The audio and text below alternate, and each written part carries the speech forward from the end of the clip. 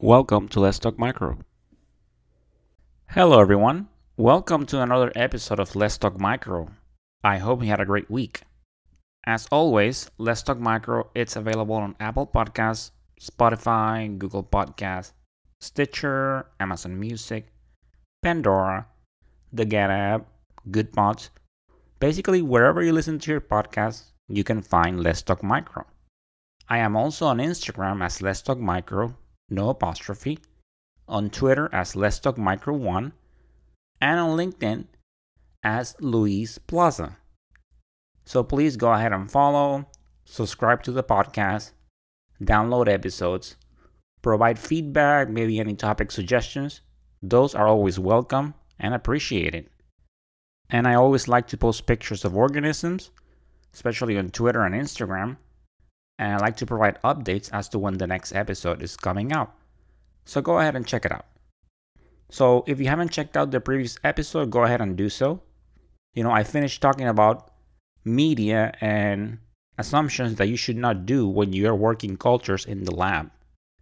So remember on the first episode, I started with PEA, how great PEA is for Pseudomonas aeruginosa. I talked about the morphology of PEA. And I definitely mentioned that, when I say morphology of PEA, how Enterococcus faecalis looks beta hemolytic. So I also spoke about how sometimes, and this has been especially true with the pandemic, that we experience supply shortages. We have our media's back order, the same with reagents. So we might need to isolate an organism, and we might not have the tools we need to do so. And I mentioned like PEA. So in situations like this, we use the knowledge we have about susceptibilities and media, and we implement that to our work to try to isolate these organisms, right? So I talked about lymph broth and how we can use that to try to isolate gram-positive cocci. I mentioned myroides and how difficult it can be to isolate it sometimes. So I mentioned modified Thayer Martin and Martin Lewis that can be helpful to isolate it. One of the ingredients is trimethoprim that will inhibit the swarming of the Proteus. That can help. Since I mentioned that myroides and Proteus, a lot of times they're together, so it's kind of hard to separate. At least the myroides, it's very hard to separate it. So that's where modified Thayer Martin and Martin Lewis come into play. So go ahead and check out that episode. And I also talked about the situation with the Stenotrophomonas and the Pseudomonas aeruginosa. That was definitely my favorite. When I saw that steno growing and the PSA, Pseudomonas aeruginosa, pushed back, and I have to say that was pretty cool. And always, keep in mind that this is serious for the patients. So when I mention that something is cool, it's from the point of view of the technologist, that we get to learn something new that is gonna make us stronger at our jobs. And then the next time we can apply that knowledge when we encounter that situation, and we are able to isolate that organism, proper susceptibility testing can be done, and the patient gets the proper treatment. So remember that. I always like to say that just in case, I mentioned cool, this is cool.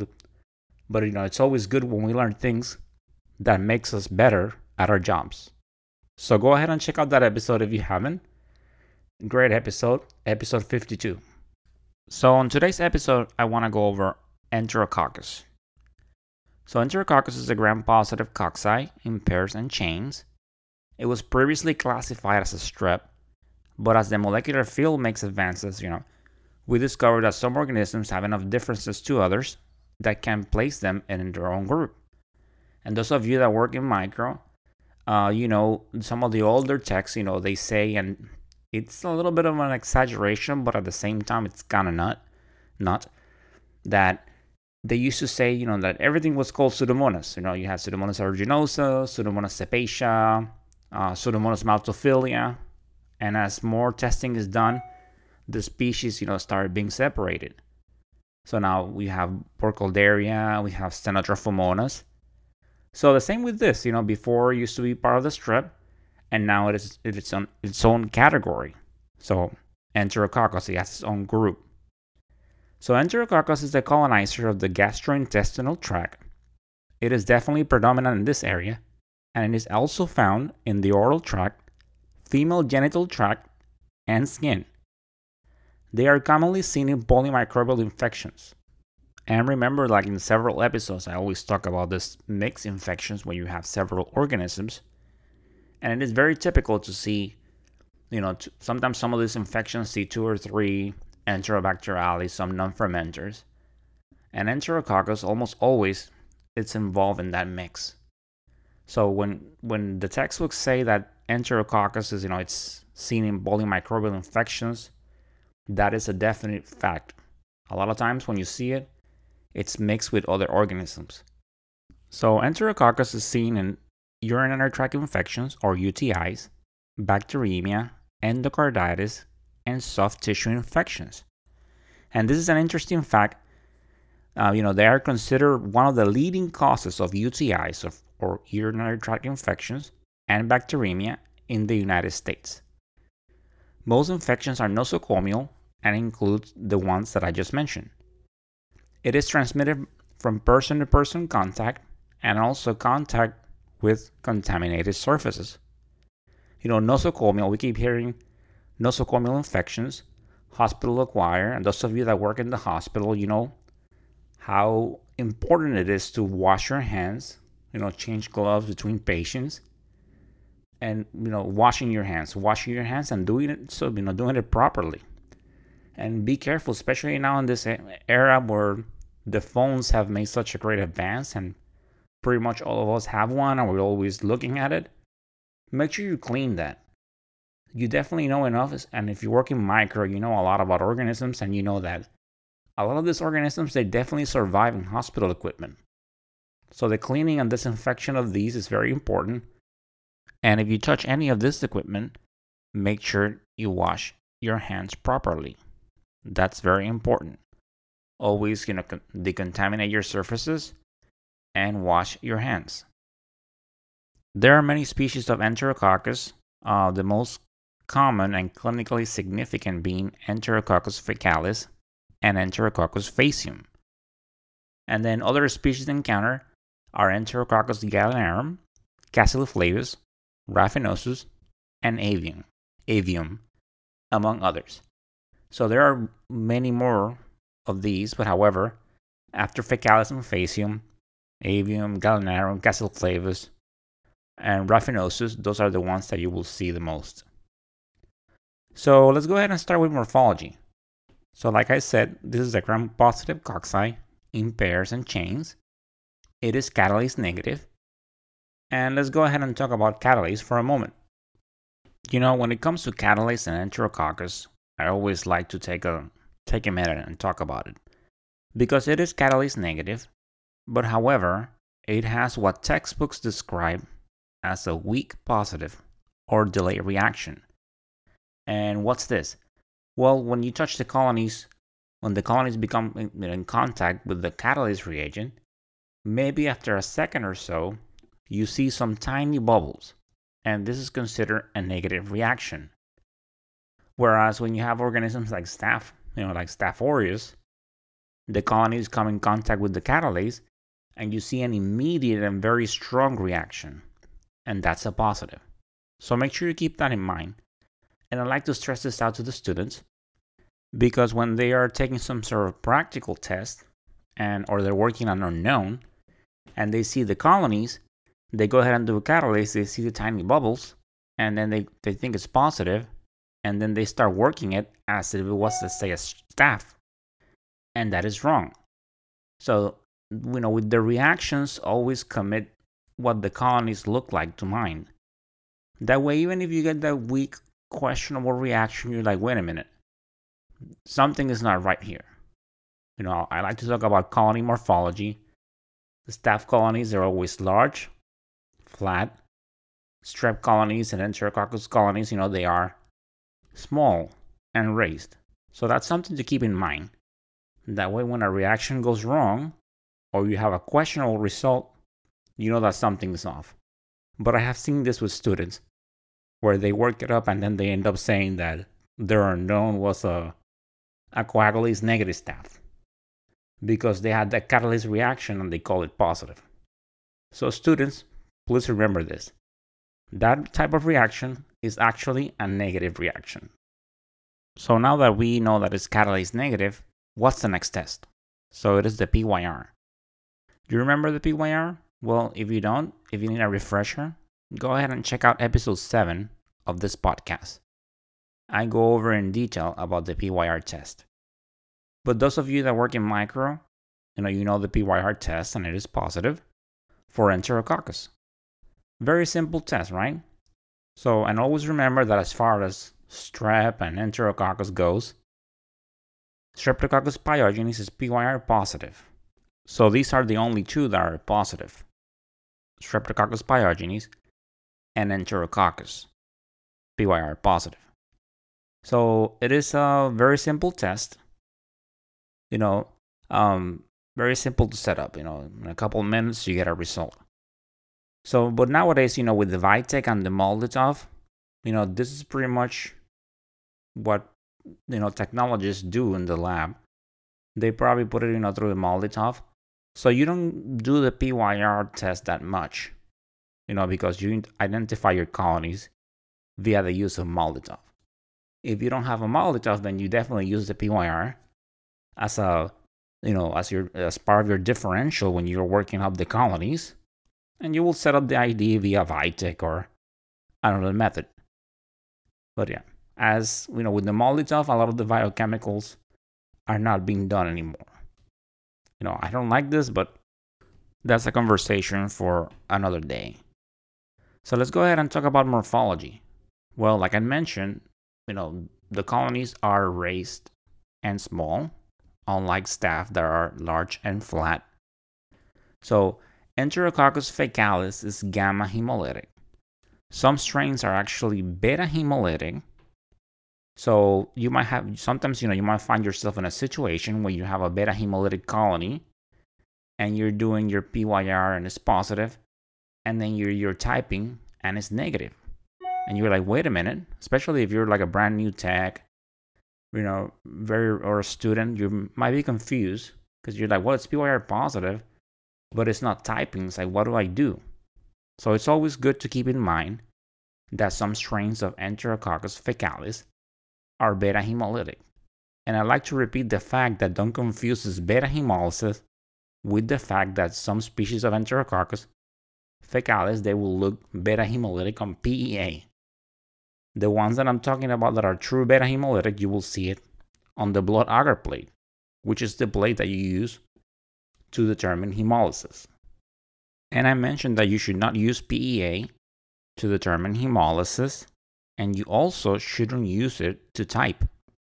So this is very important. When you're getting to do a strep typing, make sure that the blood plate is the blood agar plate. You can actually get false results if you attempt typing from the PEA. And I have seen this.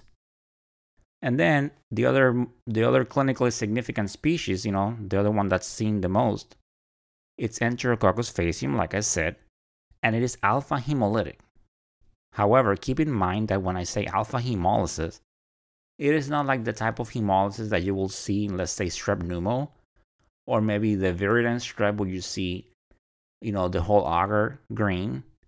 The morphology, the alpha hemolysis for Enterococcus faecium is that you see the colonies are gray, and then you have like an alpha halo around them. So always keep that in mind. To me, it just looks like faecalis, but with a little halo on it, a little alpha halo. So that's a good way to keep it in mind. But just remember that yes, that the hemolysis is not the same as you will see on strep virulence or a Streptococcus pneumoniae. So now you know catalase negative, PYR positive, alpha hemolytic for Enterococcus faecium, and gamma hemolytic for Enterococcus faecalis. So let's go ahead and talk about media. Well, Enterococcus, and before I do that, let me mention that all the other species that I mentioned, they are typically alpha hemolytic as well. So let's talk about media. It grows well on blood, chocolate, and PEA. It is a facultative anaerobe, so it will grow on an anaerobic blood agar plate or a CDC agar. And you get a good recovery from your basic agar. They're pretty good. I like to call them team players when it comes to making suspensions for susceptibilities, for that McFarland, that 0.5, for them being smaller colonies, you don't need that many to get that nice 0.5 suspension. So as far as identifying it, methods like the Vitek, Molotov, and Microscan work. They will identify it with a high confidence rate. And there are some kits that can provide you an identification with about 4 hours, but they tend to be subjective. I'm not a fan of them. I know that they tend to be cost effective, especially for smaller facilities and that you don't have a high volume. Maybe you don't have the capacity to store a lot of supplies. So they tend to work, yes, but sometimes, those reactions, you're calling them a positive or a negative. And then if you're unsure, maybe you put a star on it, maybe change the result. So you kind of, in a way, are kind of like tailoring the results a little bit to get what you need. So I'm not really a fan of that. So it is definitely best if you have a Vitek, a Molotov, a Microscan. It is definitely best if you identify them by those methods. And of course, nucleic and PCR methods such as the Luminex, BioFire, and ePlex, they will identify fecalis and faecium. And these methods are typically used for blood cultures, and some of them will even detect genes that confer resistance for vancomycin, such as VAN-A and VAN-B, and I will talk more about those. So I mentioned that, Enterococcus, more specifically fecalis and faecium, are frequently seen in nosocomial infections. So of course, nosocomial being hospital acquired. So these organisms, they affect hospitalized patients and patients that are immunosuppressed. It is a colonizer of the GI tract. So one of the main concerns is that some strains have acquired a resistance to vancomycin. And vancomycin is a glycopeptide that targets the cell wall of gram-positive bacteria. For the time being, let's just leave it at that. At some point in time in the podcast, I will talk about antibiotics, but for now, just know the basic definition of what vancomycin is. So according to the Center for Disease Control and Prevention, the CDC, in 2017, VRE or vancomycin-resistant Enterococcus caused an estimated 54,500 infections in hospitalized patients and 5,400 estimated deaths in the US. And according to the ASM Manual of Clinical Microbiology, 9 types of resistance to glycopeptides have been described. And there are 3 that are the most common: VAN-A, VAN-B, and VAN-C. So throughout this episode and the next one, you'll hear me talking about VAN-A, VAN-B, and VAN-C. So they are encoded by genes with the same name. So out of the 3, VAN-C encodes for a low-level resistance, which is an MIC, minimum inhibitory concentration, of less than 32. Whereas VAN-A and VAN-B result in MICs greater than 32 micrograms per ml. Those are the units. And like I like to say, when you are looking at your minimal inhibitory concentrations, the Clinical Laboratory Standards Institute, the CLSI M100, it's a resource where all the organisms are listed with the MICs as far as susceptible, intermediate, resistance. So it is a great resource. All the labs have it, and of course you can always find it online. You just go Google or another search engine and type free CLSI M100, and you can find it there. So MIC is greater than 32 for VAN-A and VAN-B. And those of you that actually are, working with the Vitek, you see that when it's greater than 32, the instrument flags it and say, you have a VRE there, a vancomycin-resistant Enterococcus. So another fact is that Enterococcus faecium tends to be associated with VRE more than fecalis. And keep in mind that when you are reading a culture and you do a susceptibility, and you get a result that's a VRE, make sure you check your purity plate. Also check the patient's history. A lot of times when you have, like I mentioned, Enterococcus is seen in mixed cultures. So if when you were setting up your suspension for your susceptibility, if you grab maybe some of that gram-negative RON or some of a yeast if you had it there, you might be having a false positive result. And when by false positive, I mean a false resistant result. So always make sure when you have VREs, make sure you check the purity plate. And for those of you that are fairly new to this profession or are studying, when you set up susceptibilities, you make your suspension, you set up the susceptibility either by a manual or automated method. And especially when you're doing automated methods, you do a purity plate, which is basically you get a loop and you dip it in your solution and you streak a plate. And you just want to make sure that your suspension was not contaminated. So go ahead and check it out when you have a VRE. I like to say this because I have seen it with sometimes, like a new techs, they call something VRE. And then you go to the plate and you see that there was a lot of yeast around or a lot of gram negatives around. And then when you investigate and check the purity plate, you see that it was mixed. So please be careful with this. Out of the other species that I mentioned, Enterococcus gallinarum and Cassila they exhibit a low level of intrinsic resistance to vancomycin. And this is by the VANC gene.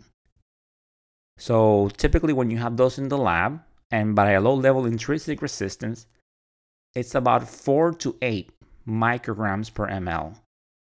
Whereas the other, Fecalus and Faecium, they are greater than 32.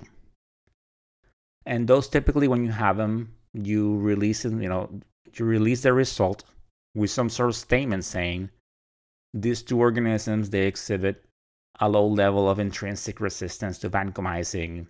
Infection control measures are not required. Something along those lines. So, are there any methods to screen and isolate VREs? Yes, there are. And I will talk more about these on the next episode.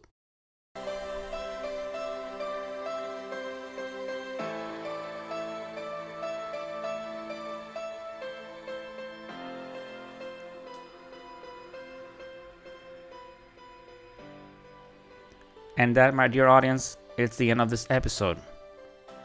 I hope you enjoyed learning about Enterococcus, and morphology, biochemicals, and everything. As always, I enjoy talking to you about all this information. Remember that always continue bringing that passion to what you do. So important. It will make you better at your job. And of course, continue educating yourselves. This is very important. So, as always, stay motivated, stay safe, and of course, continue talking micro. Until the next time, bye.